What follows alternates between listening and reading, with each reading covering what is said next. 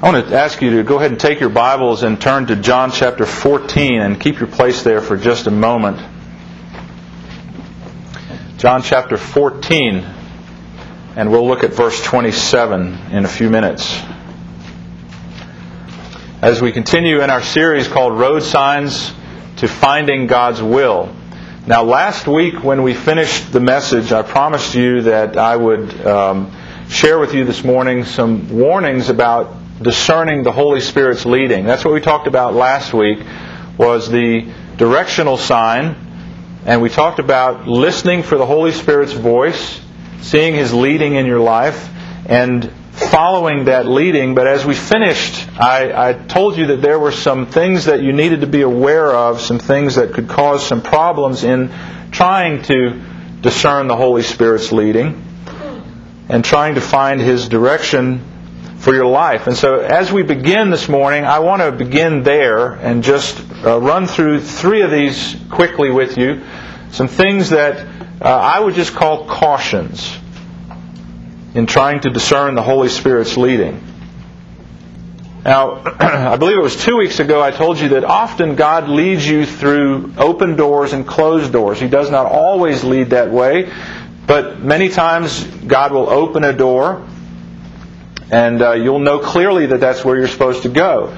Often God will close a door and He'll use that to redirect you another way. And I showed you many examples from Scripture about that. But I'm going to really confuse things now by, after having told you that, to tell you that the first caution is, just because a door is open doesn't always mean that you should walk through it. And you go, well, thanks a lot. Now I'm totally confused. But I wanted to throw this in because oftentimes we will see what appears to be a great open door, a great opportunity to follow God. But there will be, and we're going to talk about this in a little bit today, there will just be something nagging at you that that's not the way you're supposed to go.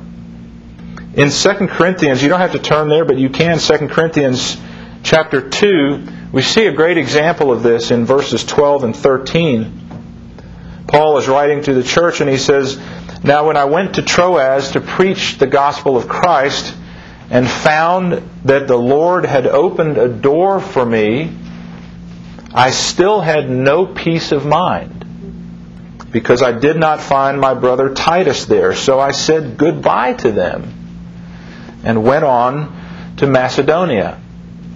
Now this is where your walk with Christ, your ongoing walk with Christ, and how you mature with Him will really come into play, because you'll learn to be more and more sensitive to, yes, there's a great opportunity and I know I could step through that open door and God could use me there, but is it the right thing? Is there the peace that needs to be there?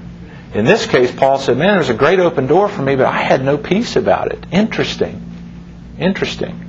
I told you maybe a couple of weeks ago about the time that, well, this is a long time ago, before I was married. I think I was 21 or somewhere around there. I was sitting in the service just a few minutes before it started, and the pastor slid up beside me in the pew and said, "God's told me that you're supposed to be the next youth pastor of this church." Remember I think I shared that, didn't I? And I said, "Really?" He said, "Yeah, God told me that." But you know, I courteously said to him, "Well, when God tells me, you'll be the first to know." There was an open door for me. I mean, He was throwing the door wide open, saying, "Come on in." But there was no peace at all about that. There was just this, it's hard to describe, but there was just this nagging sense that that's not what God wanted me to do. So I just wanted to share this first point with you today, that just because there's an opening doesn't mean that's where God wants you to go. You've got to really use discernment and ask God to lead you and guide you. And this peace issue is what we're going to talk about today. Well, the second caution I wanted to give you as a help to you is that the Holy Spirit will never lead you contrary to God's Word. The Holy Spirit will never lead you contrary to God's Word. John 16:13 says, Jesus said, "But when He, the Spirit of truth, comes, He will guide you into all truth." How many times have you wanted to do something and tried your best to make it look like the Holy Spirit was guiding you to do that, but you couldn't line it up with God's Word? Well, let me ask you this. Let me just throw out something and see how we would handle this. Let's say that a good friend of yours came to you, a guy who's in the church, and he said to you, "God has called me to leave my wife and move to Las Vegas and marry a showgirl and begin a ministry in Las Vegas. There's a great opportunity there." Well, we joke about that, and I'm using an extreme example to try to make a case. What would you say? You'd say what? Why? Why? Because you think it's a bad idea? It's what? Not scriptural. It's not scriptural. It's exactly right. You see, even if someone says, "No, God has called me to do this or that," I want to tell you, church, if it doesn't line up with God's Word, it's not God calling you. God will never call you or ask you to do anything that contradicts His Word. Isn't it great that we have God's Word as an anchor that we can always go to, turn to, for solid answers that never change? God's Word doesn't change when the times change. His Word is the same, and He will never lead you contrary to His Word. The third thing, very quickly, and this is what we're going to talk about today, is that if there's no peace, don't proceed. I don't know how I can say that any simpler to try to help you grasp that in just a nutshell form. If there's no peace, don't proceed. If you're about to make a decision, if you're about to make a turn in your life and go somewhere, and there's just that sense inside that everything is not completely at rest, you need to wait. And I would encourage you to do that. So those are just three quick things as we begin to caution you about following the Holy Spirit's leading. Now, as we get into the message today, the sign that we're going to look at is the rest area sign. And we're going to talk about peace. Peace. You have your Bibles open to John 14:27. Let me set the context very quickly for this verse. This is the night that Jesus was betrayed. This is hours before He was betrayed, the night before He was crucified. He's with His disciples. He's leaving last-minute instructions with them, giving them words of comfort before He goes. He knows that they're going to be torn to pieces when they see Him beaten and crucified and killed.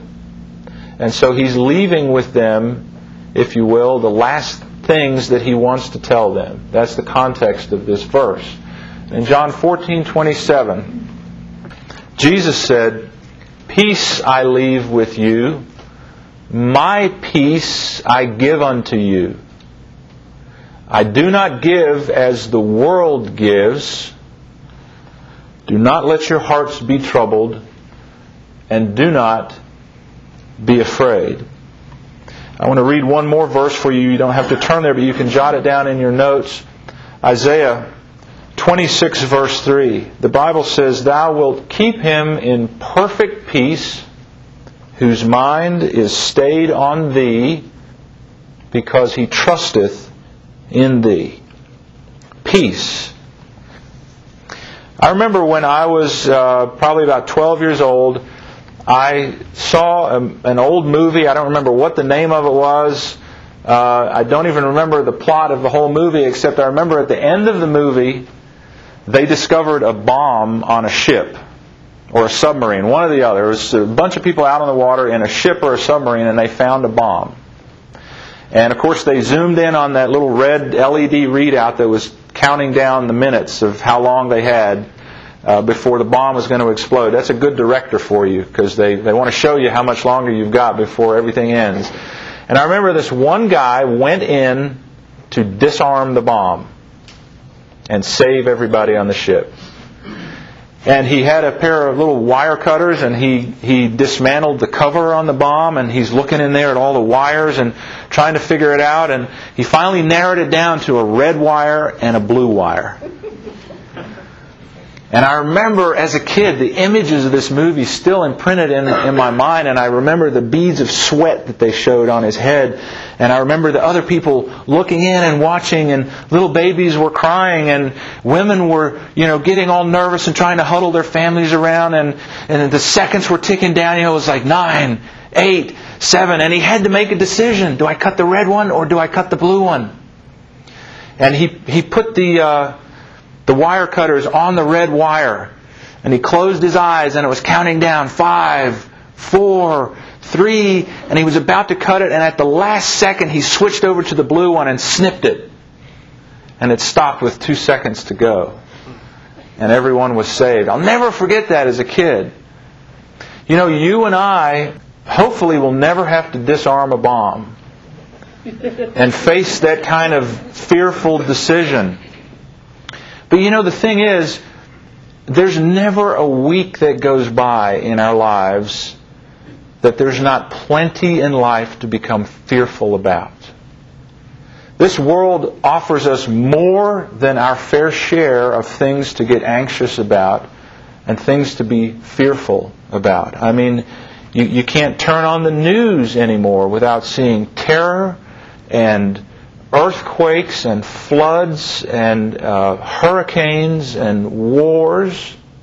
And there's an awful lot in this life that we can become fearful about. But even in this business of making decisions, of deciding, does God want us to cut the red wire or the blue wire? Does He want us to go down this road or go down that road? How do I find His will? How in the world do I get rid of all of this anxiety, this fear of making a wrong decision in trying to follow God's will and do the right thing? How can I know that peace in making decisions and in following God and doing what He wants me to do with my life? This sign today, peace, is one of the most important ones that we will talk about in this series of Finding God's Will. And before we look at what God's peace is, let's take a quick look at what God's peace is not. 2 things. Number 1, God's peace is not based on circumstances. It is not based on circumstances. You notice in John 14:27, Jesus says, "Peace I leave with you, my peace I give unto you, not as the world gives, give I unto you."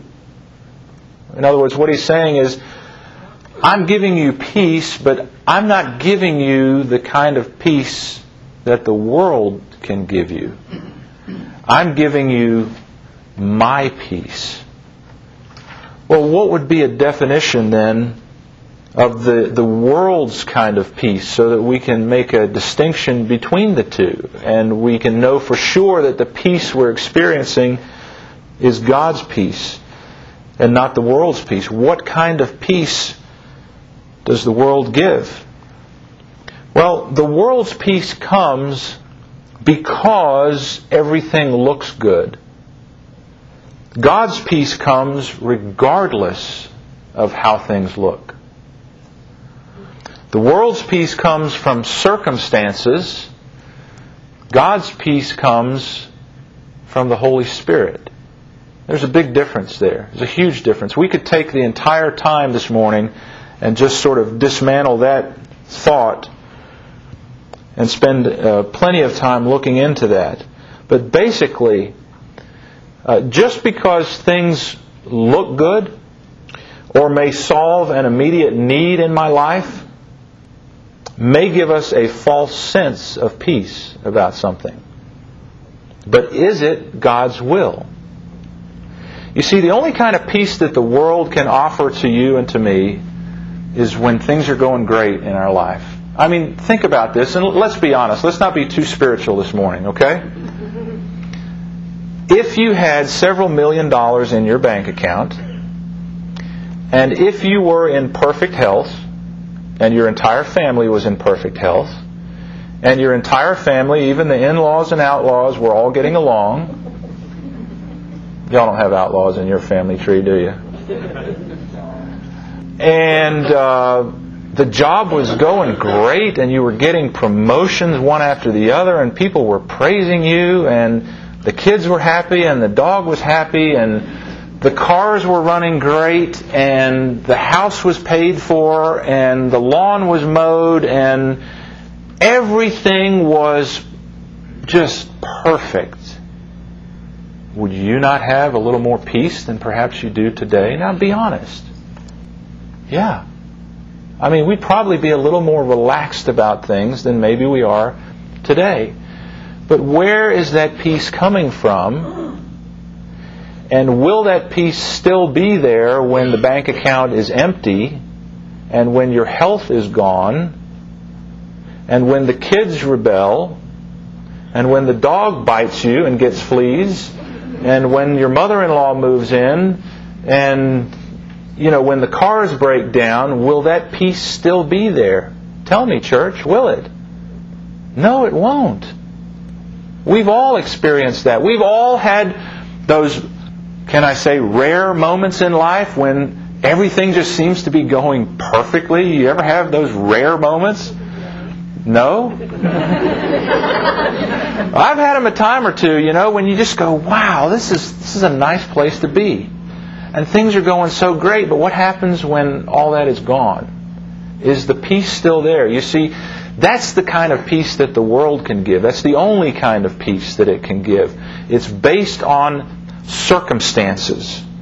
It's based on circumstances. But I want to tell you, just because things look good, or just because your needs are being met, does not mean that you're experiencing God's peace and His leading in your life. God's peace comes despite the circumstances. How about Stephen in Acts chapter 7 and 8, when he was being stoned to death for his faith in Christ?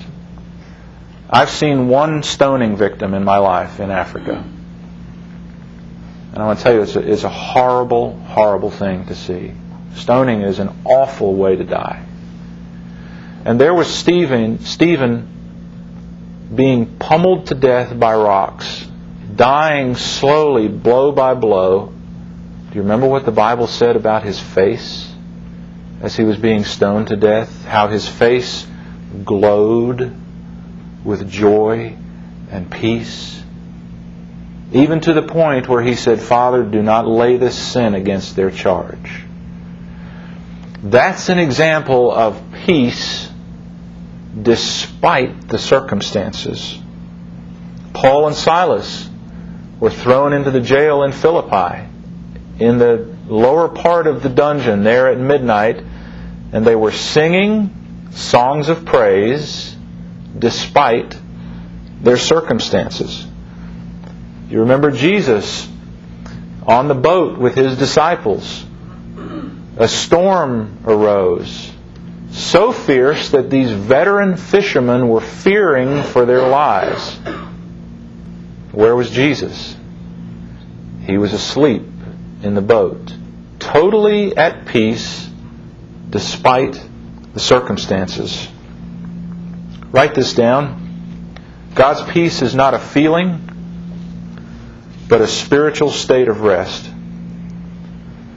It's not a feeling. Man, I tell you, my feelings come and go. We talked about feelings many months ago, how we have to be so careful.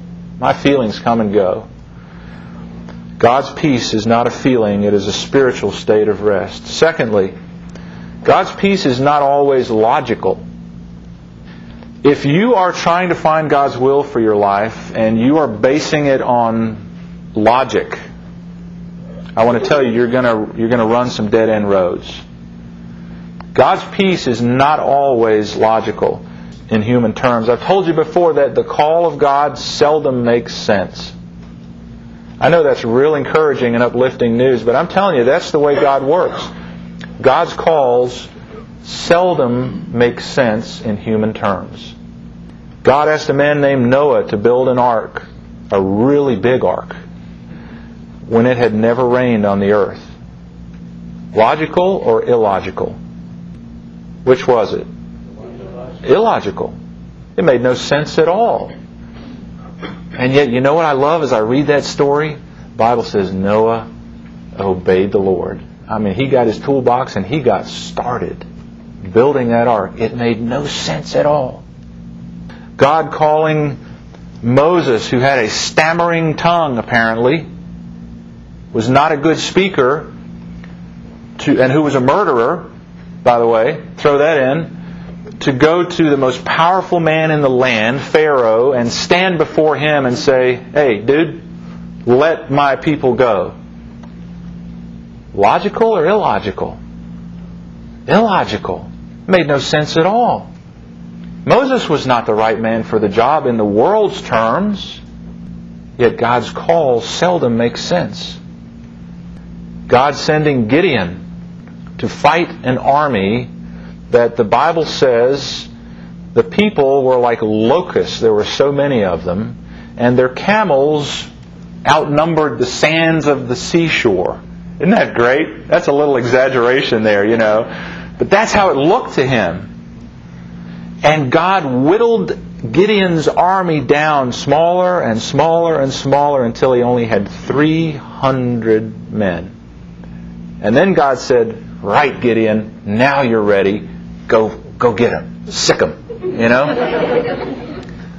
Logical or illogical? Illogical. Sending young David, a boy, to fight Goliath, when Israel had thousands of fighting men who were sitting around on their duff, scared to death to go fight this one guy.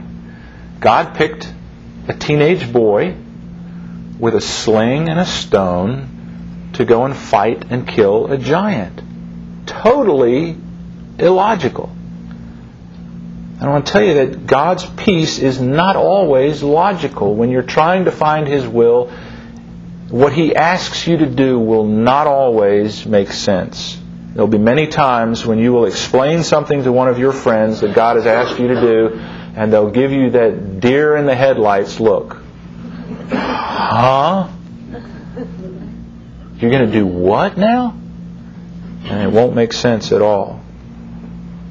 One of the reasons that God's will, that His peace does not always make sense is, listen, because God can see things that you can't. God can see the end of the story while you and I are still slogging our way through chapter 1 and 2. You see? When my son Nick was a little younger, he used to love to play with Lego. He spent hours playing Lego. One of the things I noticed about Lego, Lego's a lot more sophisticated now than it was when I was a kid. I had kept some of my older Lego for my son one day, and I pulled it out maybe a year ago and gave it to Nick. You should have seen the look on his face. It was like, man, what is this, from the Stone Age? You got rectangles, and that's pretty much it, What are you supposed to build with this? And Lego nowadays, though, you really need an engineering degree almost to put the stuff together. One of the things I noticed about this Lego now is when you get the box and you look at the picture on the front of that box of the Starship Enterprise or whatever we're going to build with 18,000 pieces. By the way, if you've ever walked through your house in the middle of the night barefoot and stepped on Lego pieces, I want to tell you. But one of the things that I noticed was when you look at this beautiful picture of this finished product on the front of the Lego box and you go, okay, we're going to make that. If you don't follow those instructions precisely in order, it'll never come out looking like that. If you just start grabbing pieces and going, okay, I think we'll put this here, we put this over here, it will never look like the picture. Why? Why did those people list all of those instructions for you and not just say, do it however you feel? Because They know what the finished product looks like. And they know what it takes to put the pieces together in a certain order in order to make that product come to life. It's the same way with God's leading in your life and my life. There are things that God will ask us to do, like putting small pieces of Lego together, and you look at this and you go, well, this doesn't make any sense. How is this going to fit into what we're trying to build? And yet God says, listen, trust me, I know what the finished product looks like. If you'll just follow me, just follow my directions, I promise you'll see this beautiful product at the end. Folks, it's the same way in your life and mine. Exactly the same way. It's so easy for us to want to only do what is logical. Only what makes sense. Well, I don't think that piece should go there, Nick. Dad, just do it. When our family was finished with our work in South Africa and we returned home to the States many years ago, we thought our work in South Africa was done. One of the reasons we left there was because of death threats against especially my father, but then started with our family as well because of some literature my dad had written about communism. And we moved back here to the States. I was a teenager, and we were going along with our life here. And I remember at the breakfast table one morning, the phone rang. My dad answered the phone, and we began to sort of quieten down, and we knew that something was wrong. And I saw my dad struggling to fight back the tears, and then he said, yes, we'll pray about that. And he hung up the phone, and he shared the news with us that his partner in the mission where we had worked in South Africa had just been murdered while taking a station wagon load of Bibles across to Mozambique to share with the underground church there. And Pastor Diaz was his name. He was a great man. And he had just been murdered. And, oh, by the way, the director of the mission asked my father if he would return to take Pastor Diaz's place. Well, he shared that news with us, and I remember looking around at my mom and dad going, we're not going, are we? I said, son, I don't know. Well, of course, we ended up going and taking his place. And you know, God used the second half of our ministry in South Africa to accomplish far more than He ever did in the first half. But we were walking straight into the face of a totally illogical call. It made absolutely no sense. Why would we want to return to a place where our former partner had just been killed? It made no sense at all. And yet it was God's call, and we saw His hand on that in very powerful ways. So I want to tell you this morning, God's peace is not based on circumstances. And God's peace is not always logical. It's not always logical. I want to close very quickly this morning by telling you how to know God's peace. The first thing is that we need to know that peace is the fruit of yielding to the Holy Spirit's control in my life. It's a very important statement. Galatians 5:22 and 23, of course, we all know is the passage that talks about the fruit of the Spirit. The fruit of the Spirit is love, joy, peace, and so on. Peace is the third one. The fruit of the Spirit is peace. What is that telling you and I? It's telling us that no matter how hard I try, I cannot generate peace in my life. I cannot generate genuine God's peace in my life. Jesus said He would give us His peace, not our peace. We must understand that peace will come as we yield ourselves to the Holy Spirit's control and leading in our lives. Peace will be a natural byproduct of yielding to the Holy Spirit's leading. If I'm in a tough situation and trying to discern God's will, I cannot read enough positive thinking books to give me God's peace about that situation. Do you know that? Nothing wrong with positive thinking books, I guess. I'd rather be around a positive person than a negative person. There's no amount of motivational seminars that I can go to that will generate God's peace in my life. Peace is a fruit of the Holy Spirit that grows naturally in my life as I yield myself to God and follow His leading. Secondly, peace comes from keeping my eyes on God, not on my circumstances. The verse that we read this morning, Isaiah 26:3, says, "Thou wilt keep him in perfect peace, whose mind is" what? Stayed on Thee, because he trusteth in Thee. How in the world do we keep our minds on God? I mean, seriously. You know, a lot of times in the church we use these spiritual cliches, and we're so used to saying them that we don't even stop and think that maybe somebody doesn't know how to do that. Thou wilt keep him in perfect peace whose mind is stayed on Me. Fine. How do I keep my mind on God? In practical terms, how do we do that? Well, Psalm 119, 165 gives us a little more of a clue to that. It says, "Great peace have they which love Thy law, and nothing will cause them to stumble."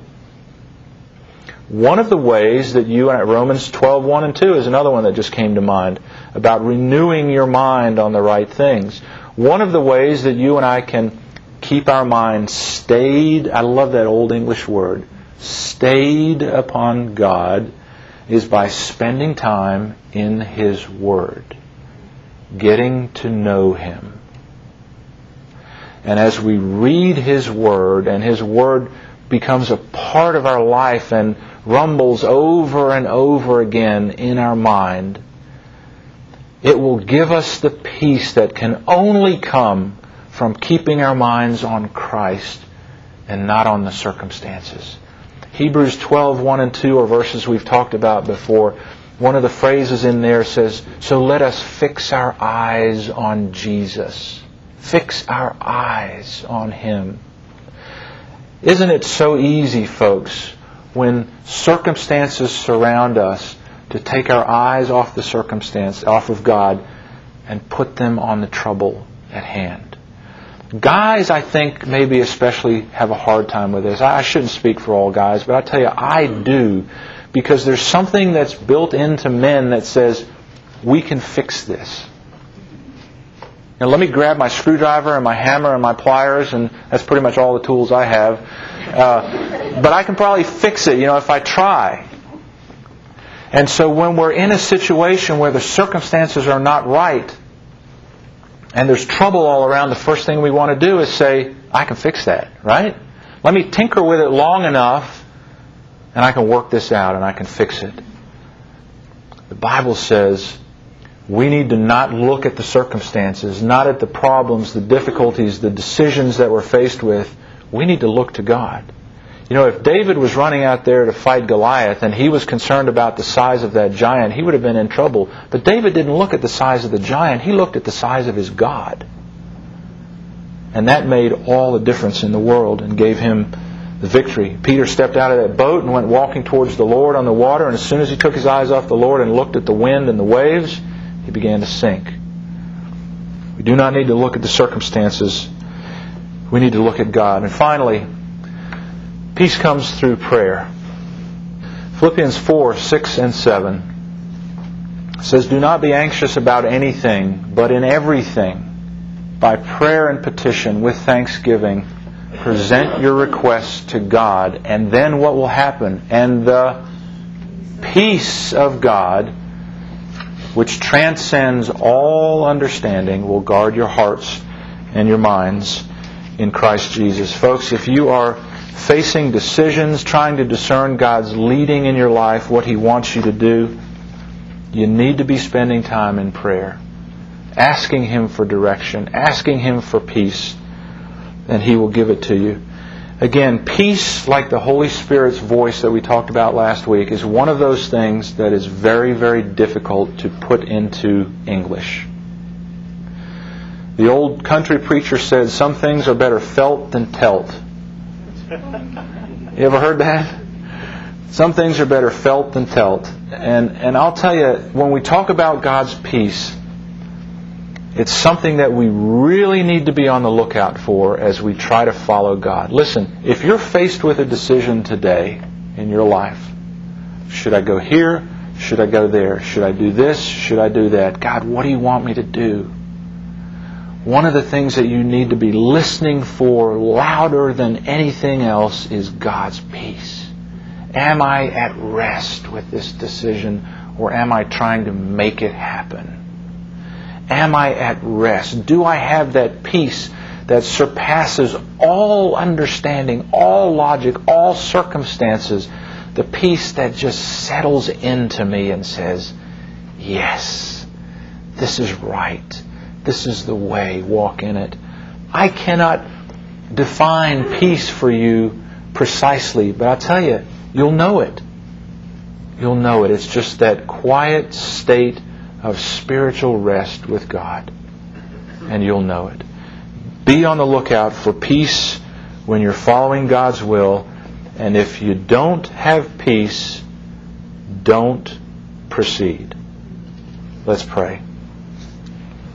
Father, so many things in your Word cause us to just stop and stand in amazement at how you have orchestrated all of this, how you have worked all of this out and put the pieces together for our lives.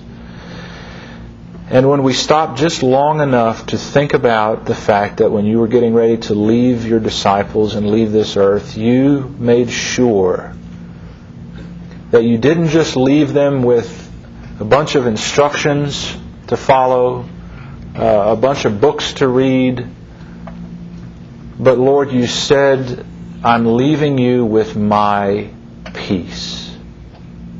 And we thank you for that, Father. I thank you that you give peace to us at times in our lives when there seems to be no peace, and really ought to be no peace. And yet your peace can lift us above the circumstances and cause us to be at rest.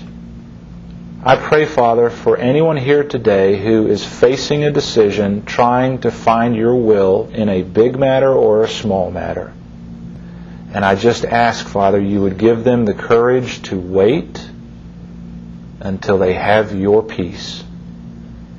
In Jesus' name, amen.